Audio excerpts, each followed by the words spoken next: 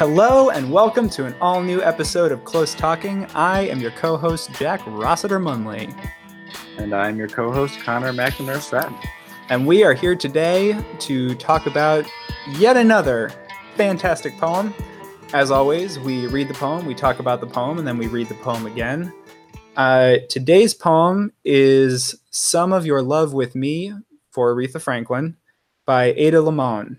People were sharing lots of poems in the wake of Aretha Franklin's recent passing, and this is the one that really got me. There were a lot that were very, very good, but this was the one that really resonated with me, hence my choice.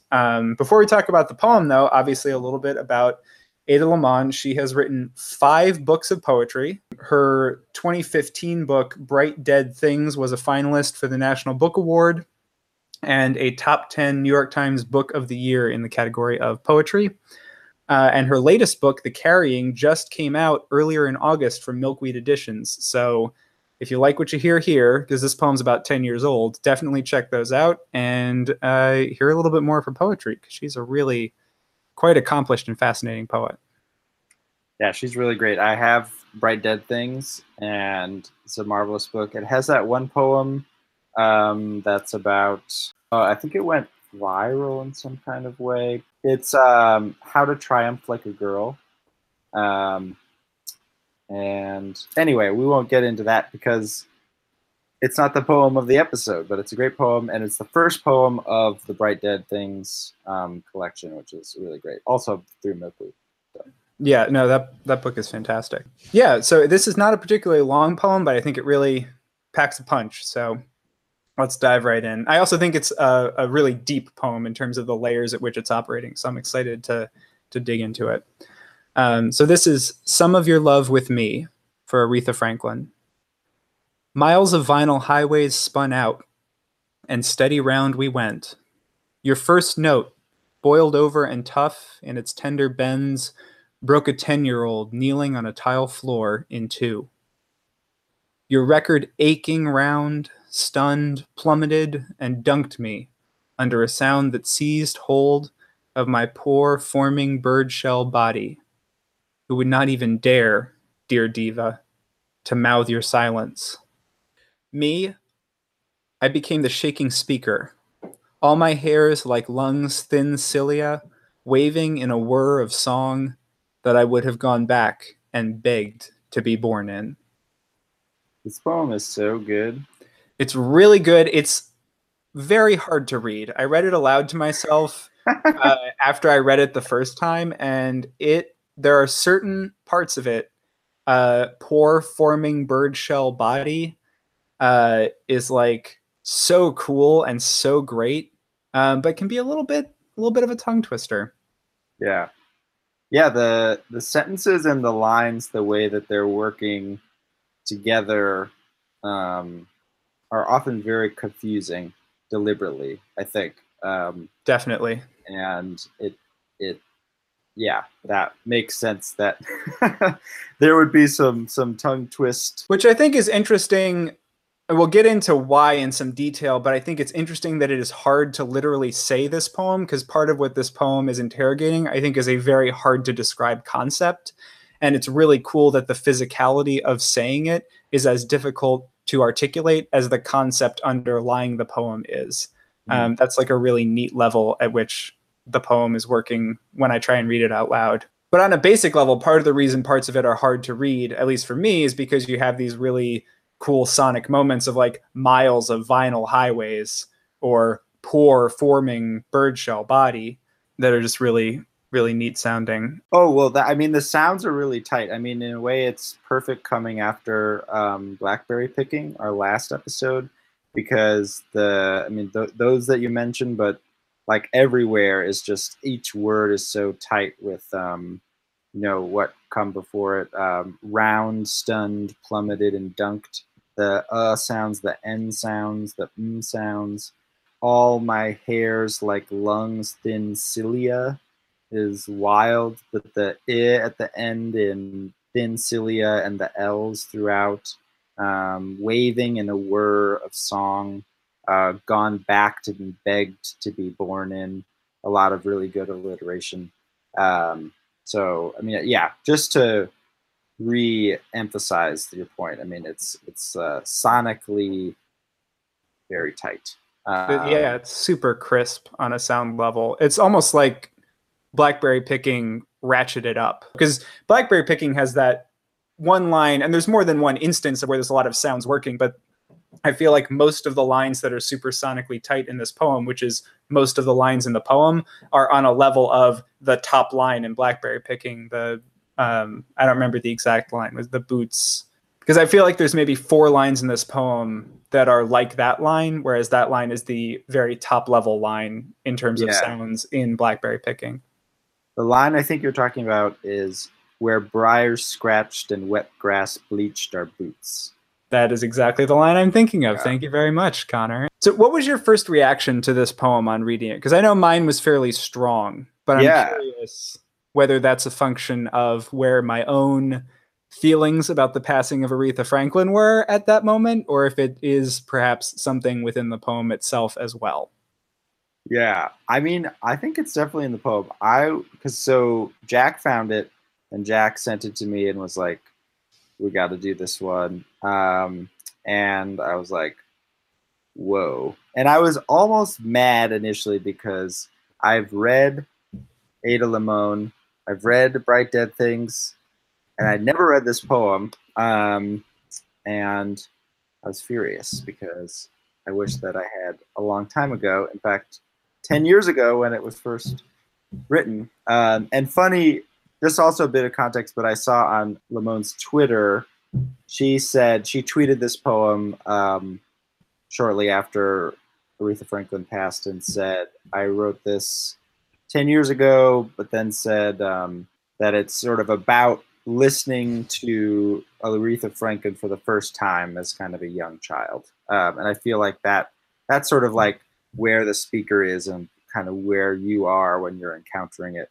But to me, it actually, well, I mean, it resonated with me in a lot of ways. One, I mean, I think you're probably more of a Franklin scholar than I am.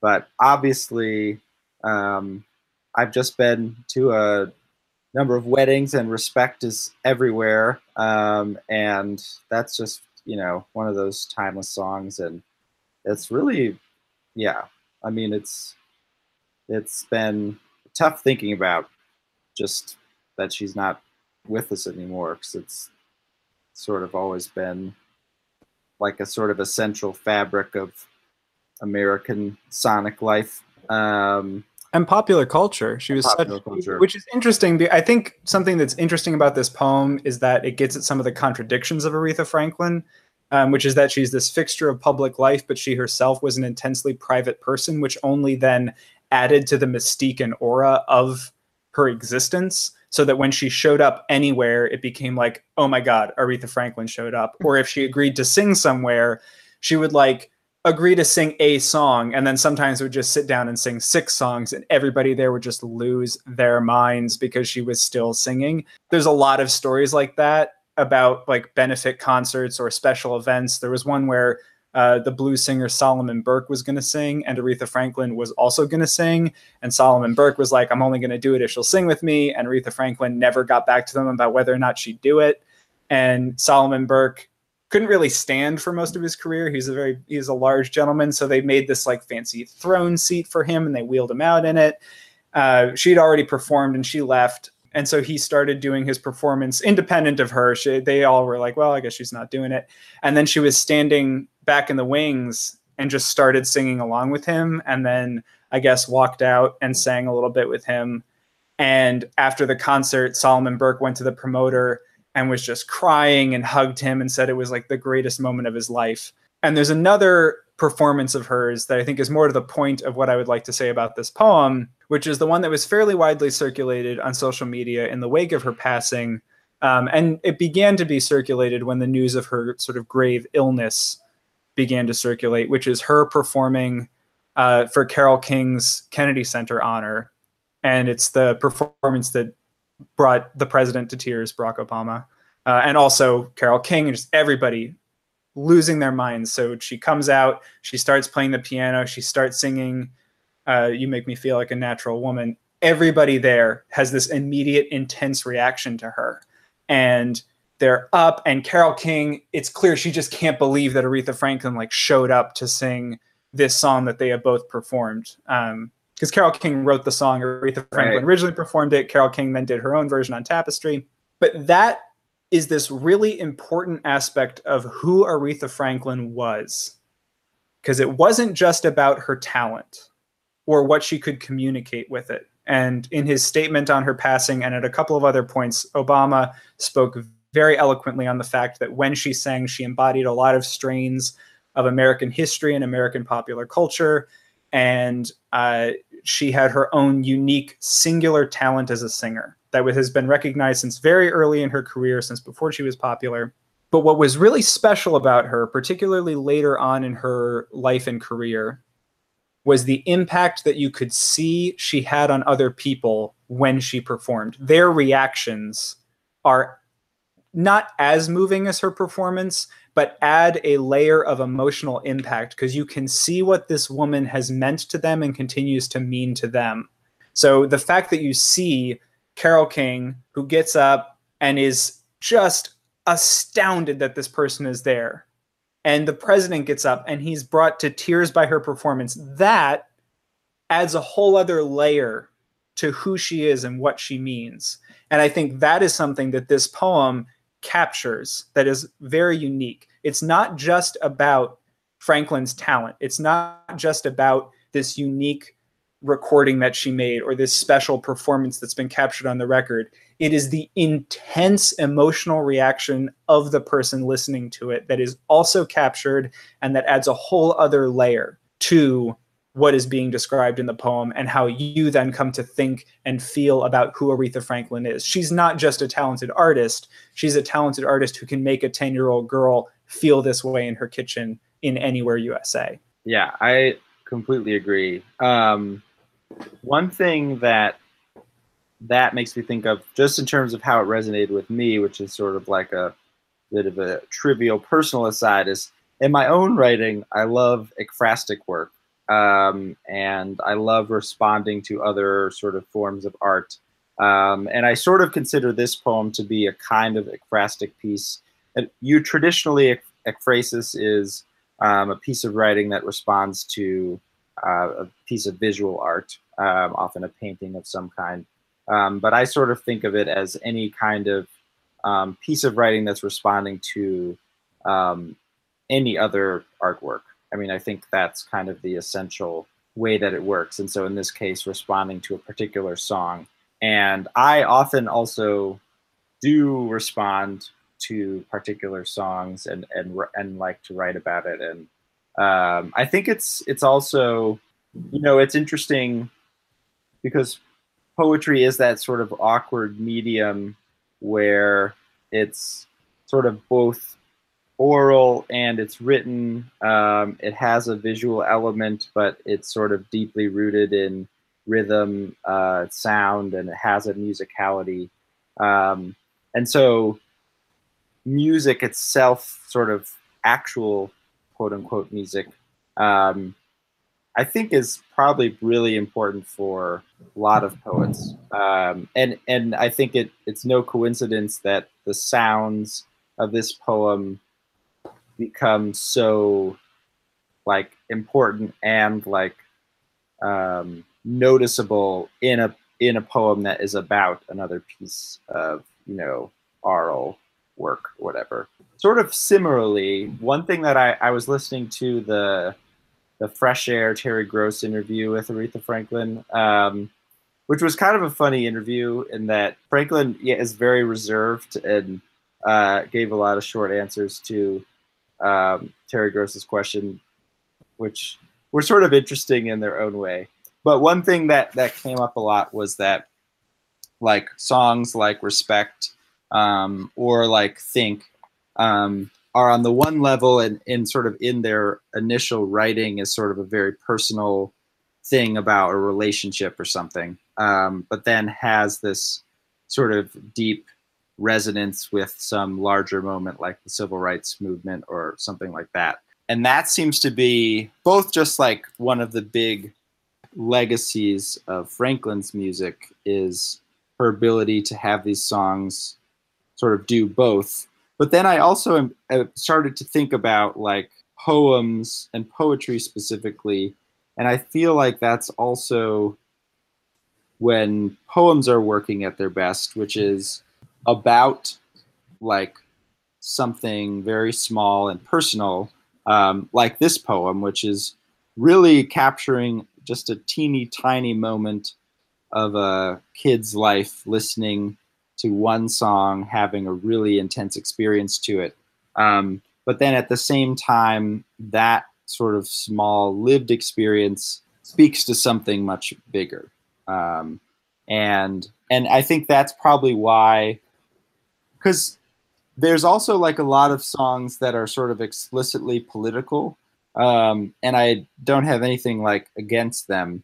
And obviously, when I'm talking about political songs generally, I can't really say anything interesting because that's like the largest category in the world. But I think the fact that she was able to access the political through the personal in a medium such as music, which is so, like in your bones, the way you feel it, and singing from one person to another person is such a relational experience, that the way that she got to the political through that, I think is a lot of why they are so effective and so sort of like enduring in that way, and resonant in that sort of political context.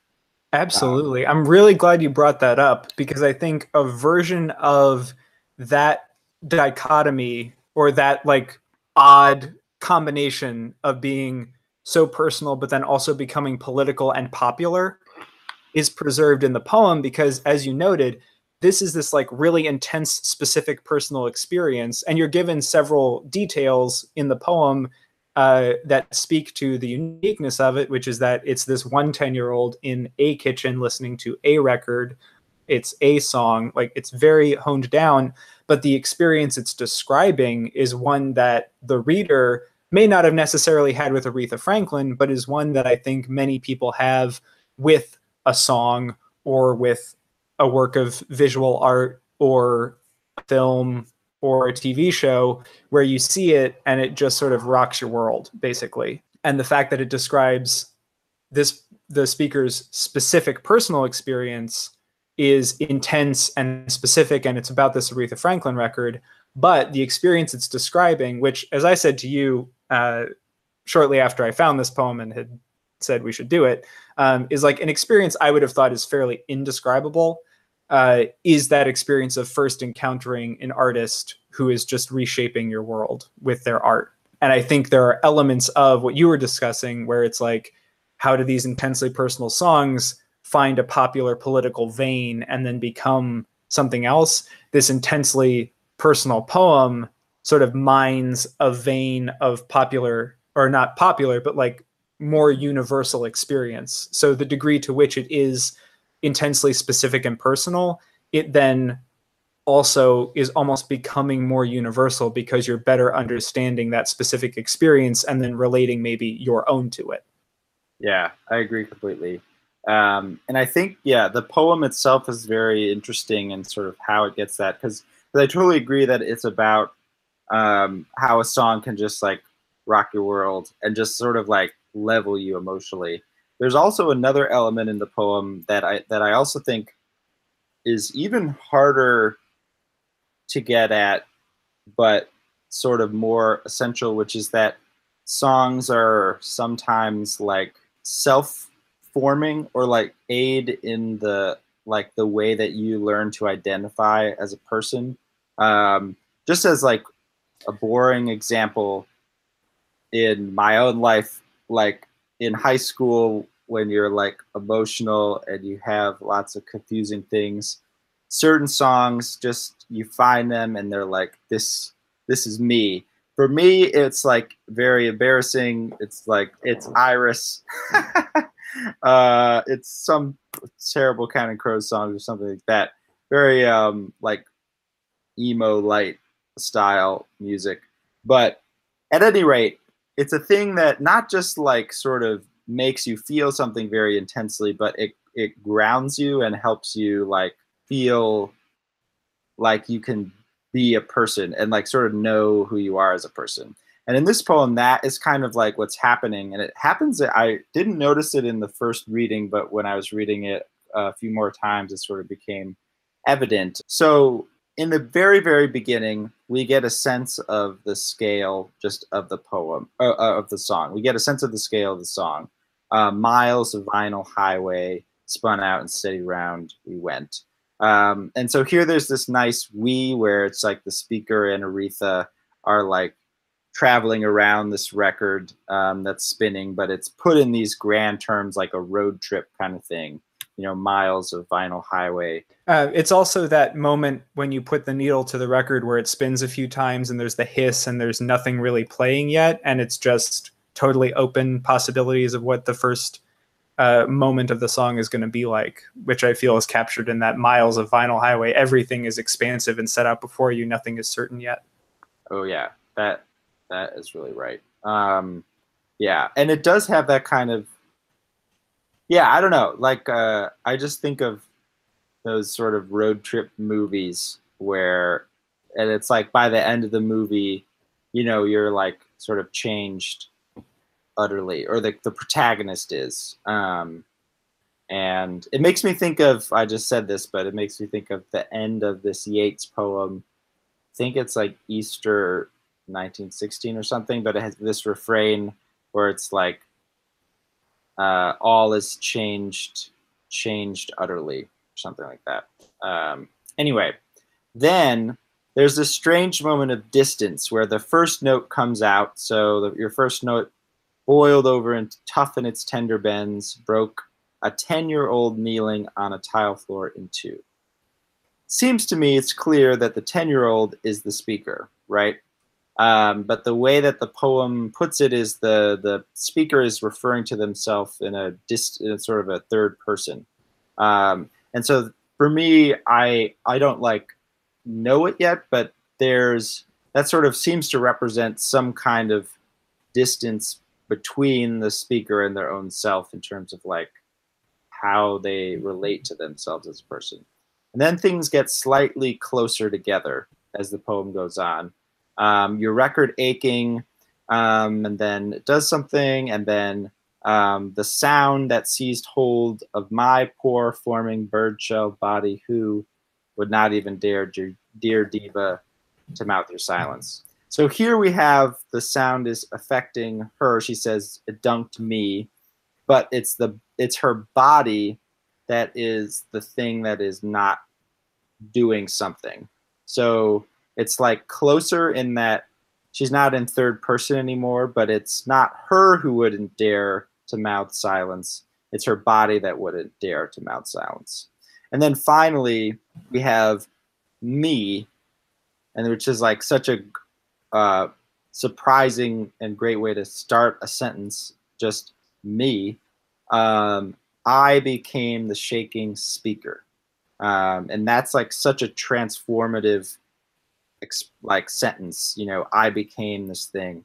And speaker, I feel like has this dual meaning of like a speaker in the sense of actually speaking, which comes right after my body wouldn't dare to mouth your silence. So there's this silence, but then suddenly she's able to speak. But then at the same time, the speaker also is the classical way that we refer to a speaker of a poem. And so in that moment, the sort of poem self has been realized or like comes into being. Well, I mean, I think it's also just the speaker of a stereo, which vibrates to make the sounds that the person's hearing. Oh my God, there's three meanings. Jesus. I know, right? That is the part of the poem where I was already like all the way in, and then I just basically fell out of my chair.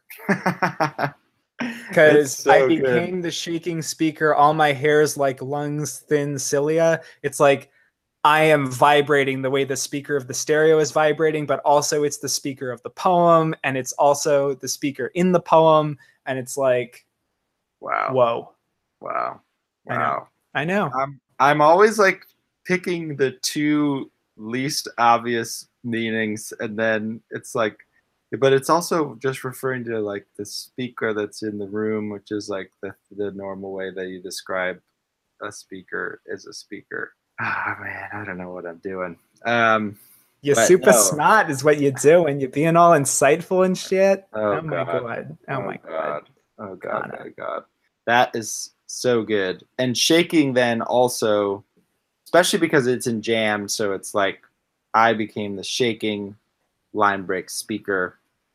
We have, as Jack was saying, the speakers vibrating, but their shaking also acquires this like, you're shook. You're a person, but you're like just moved in a way that you can't really comprehend.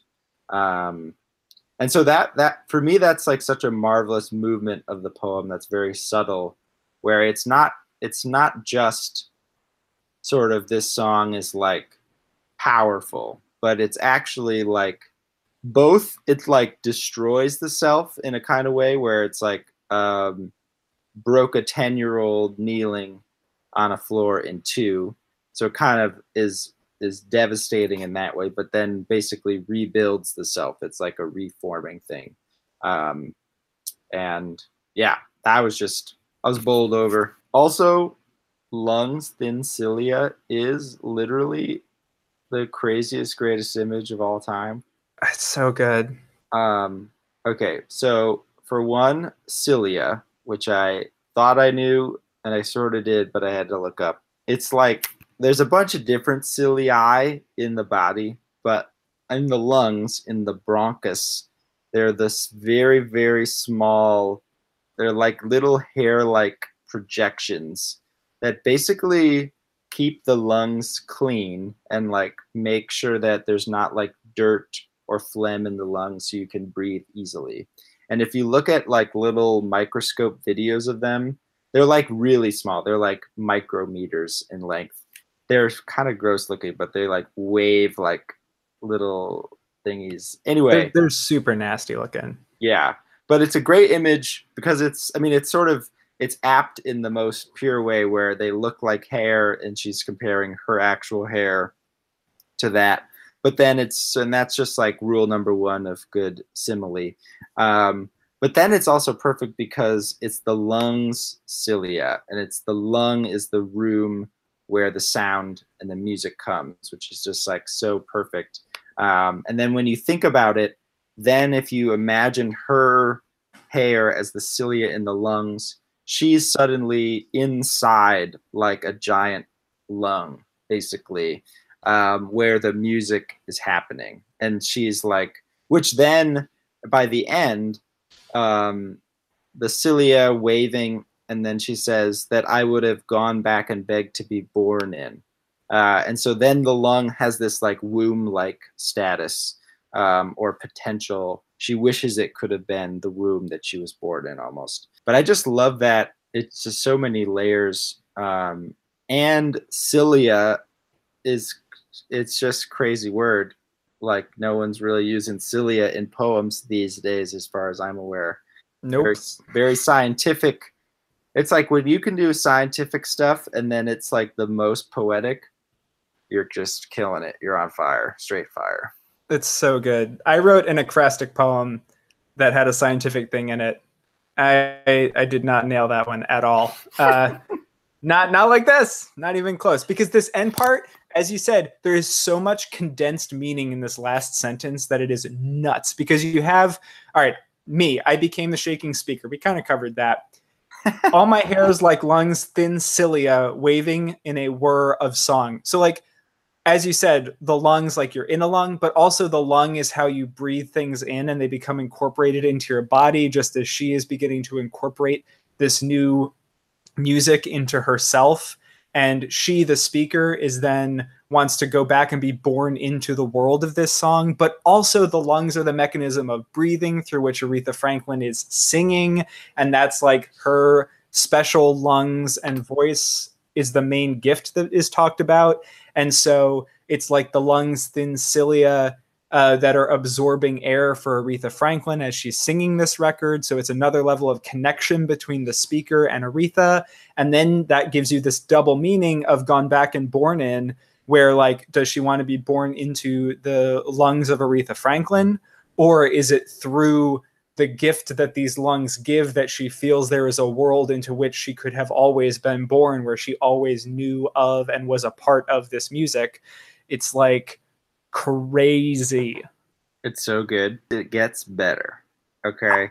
Because, all right, here's where I was starting to be like, this is unreal. Because Jack was like, all right, this poem's so hard to say, da da da. And I was like, yeah, yeah, yeah. But then I was thinking and I was looking at it again. I thought he was full of shit, but now I'm coming around. Now I'm coming around. Then I was, I was trying to do some close reading.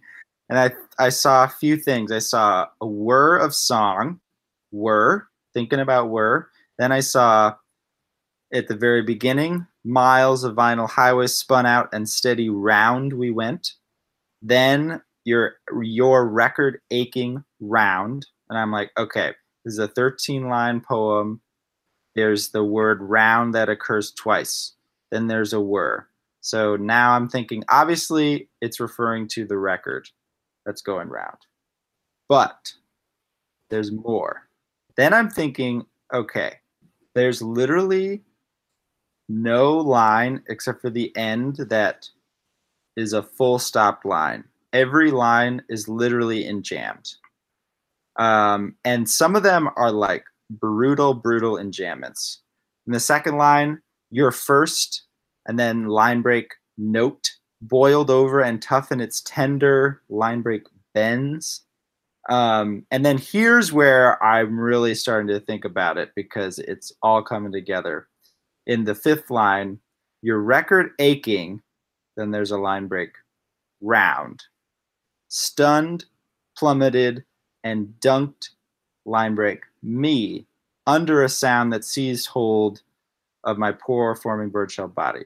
Okay, so one thing that's crazy, here, I'll just go out and say it, because basically I think that there's a mimetic form going on right here, where the lines are using line breaks to achieve a kind of circularity, where the sentence has its trajectory and it's trying to go forward, and the line break trips it up and makes it go back to the beginning.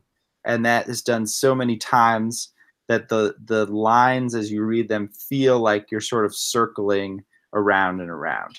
That is such a good insight.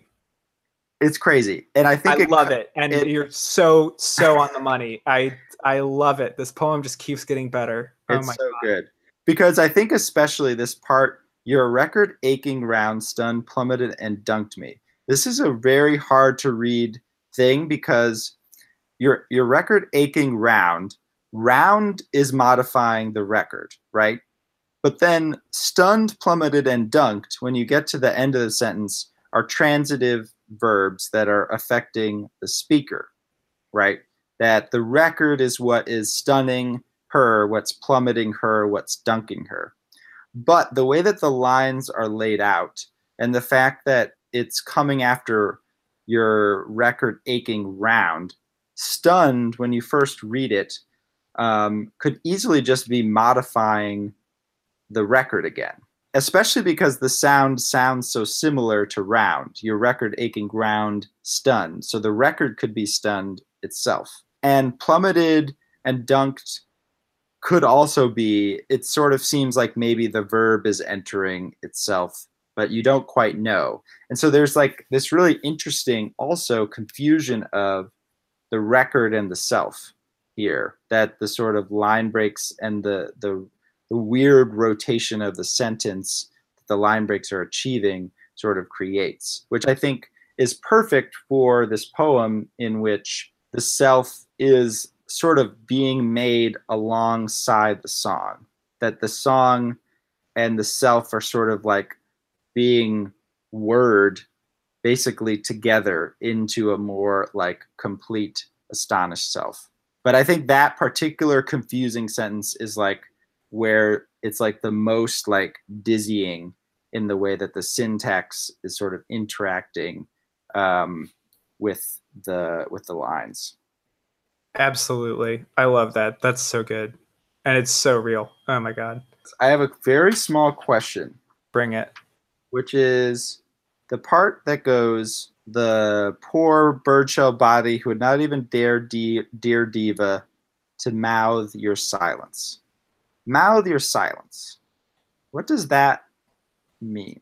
That also, I wondered about what that might be. And why wouldn't she dare to mouth it? Part of me is like, on the one hand, it's like when you're faced with this awesome singer who's like so good and like on the next plane of goodness, you can't even try to do their silence. Basically, you're like no match for them.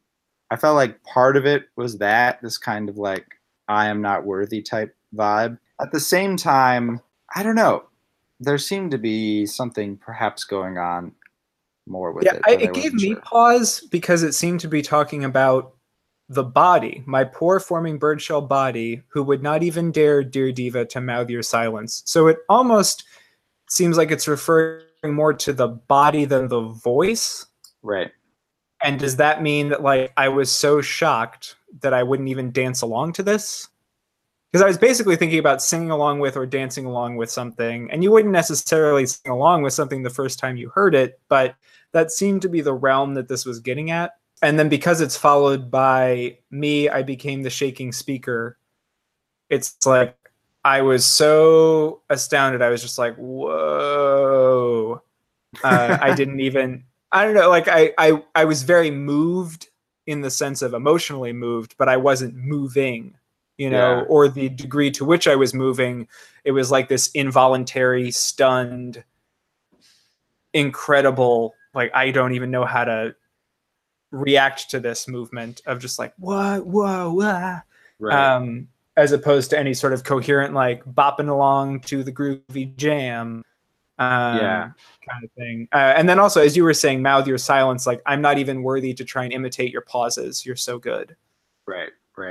I'm also thinking, now that you're mentioning that makes a lot of sense, is that if we think about the speaker in the meaning of the actual speaker, she becomes that, and that is the sound that comes out. So it's like her body isn't going to make the sound. Like she's not going to sing along and make the sound. It's like rather she's just transformed into the machine that's playing the music. Because that's the more pure representation or expression of the music. And that works both for the sense of vocalizing, but also the sense of movement, because the speaker is a physical object, but it's stationary. So It's both. Yeah. Whoa. Okay. All right. I'm into it. The last thing is that I just love poor forming birdshell body, which I know you mentioned earlier. I don't really have much interesting to say about it, except birdshell body is quite a striking way to talk about your own body, I guess, as a bird shell. It's so fragile. Yeah, very fragile. So the first thing I thought of, which is, whatever, is the... Uh-oh. So the first thing I thought of when I read this is a bit of an odd and like not particularly productive reference that I don't think is being made here. But Jim Morrison, in his works of poetry, a line that was then also included in the song Peace Frog during an interlude, referred to this experience he had where he was on a trip with his family when he was a kid, and he woke up and he saw all of these dead Native Americans on the side of a highway. Accounts differ as to whether he dreamed this or whether it actually happened. But he was convinced that their spirits had entered him at that point when he was like a little kid. So he has this line, "Ghosts crowd a child's fragile eggshell mind." And I was sort of unavoidably reminded of that, however useless that reference is. That's very funny. Yeah, I like that. I like thinking about that. It's definitely probably not. It's music. It's music. There we go. It's music. It's music. It's eggshell, like birdshell. That's about all I got. I think there's no conscious reference to that being made here. I don't think. Yeah, I think that's probably right.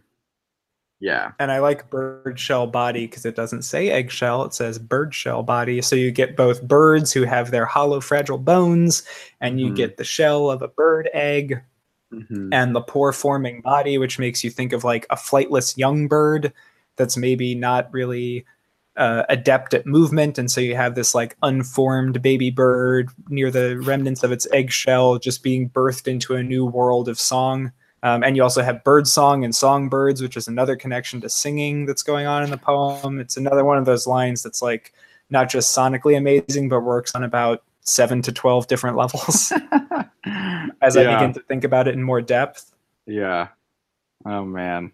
That's too good. Should we read it again? Do you have anything more? So there is an Aretha Franklin song, Share Your Love With Me, that seems so close to the title that that's probably a reference. And the fact that it's Share Your Love With Me and Some of Your Love With Me. Yeah, and the lyrics to that song are like share some of your love with me or something like that. So some does make it into the song. Yeah, we'll definitely have to play clip because that song is so good. It's an evil wind that blows no good, yeah. You must be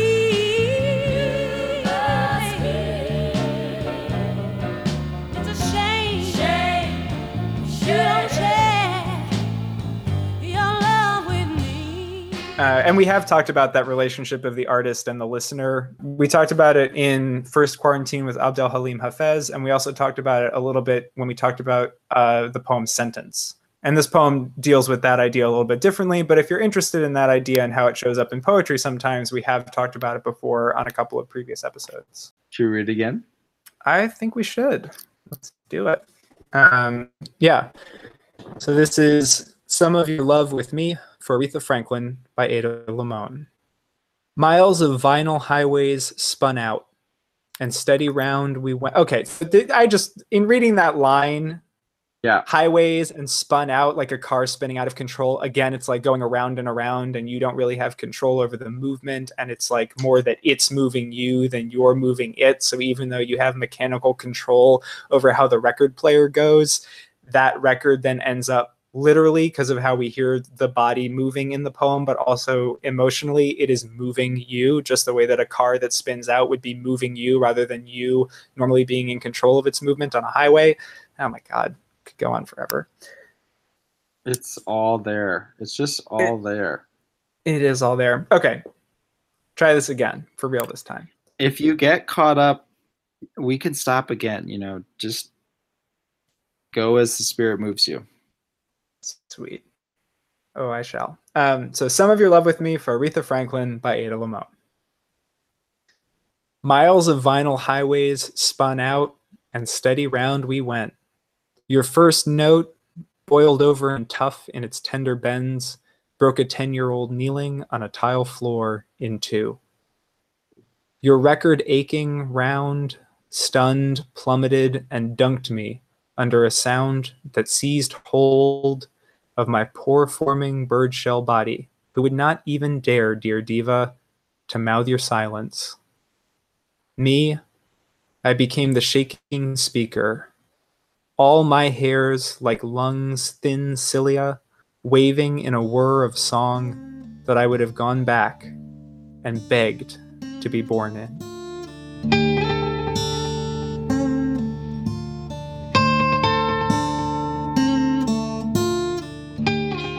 Hey everybody, this is Jack again. Thank you so much for listening. This is the part of the show where we tell you all the different ways you can get in touch with us, because we love to hear from you. If you have ideas for future episodes, comments on this or any of our past episodes, different readings of poems than the ones that we offered, we want to hear it. The fastest and easiest way to get in touch with us is on Twitter. The show is @CloseTalking. I am @JackRossiterMunn. And Connor is @HotSauceBoxed. You can also get in touch with us via email if you have lengthier thoughts. Our email address is closetalkingpoetry@gmail.com. We are also on Facebook at facebook.com/closetalking. And of course, the very best way to stay up to date on the latest Close Talking Happenings is to subscribe to the podcast on Apple Podcasts or wherever you like to get your podcasts. We're also available, in addition to iTunes, on Stitcher and SoundCloud. Thanks so much for listening, and we'll see you again next time.